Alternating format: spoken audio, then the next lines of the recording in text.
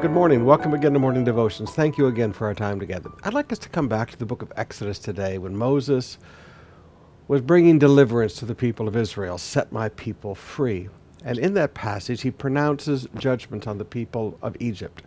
Now, you'll notice that some of those judgments affected everybody, and some of those judgments, we see the mercy of God. Now, the principle I want you to see is God's mercy requires a response in order to receive it. Say that again. God's mercy requires a response in order to receive it. Beginning in Exodus 9, verse 20, some of Pharaoh's officials were afraid because of what the Lord had said.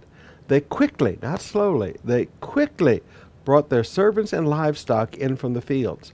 But those who paid no attention to the word of the Lord left their out in the open. And of course, they suffered tremendous loss. Their animals and their servants died, and their fields were destroyed.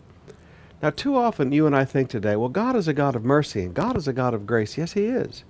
But I want you to notice, in order to receive grace, in order to receive mercy, they had to pay attention and they had to act quickly. Let me say that again. They had to pay attention and they had to act quickly.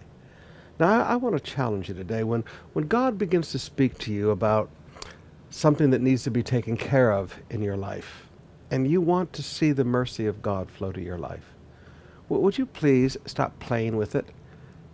Stop just mucking around with it and go real slow and slow walking obedience, and just go do it in Jesus' name. Do it quickly, because you don't know how long you have. If you want the mercy of God, respond to what God has said quickly.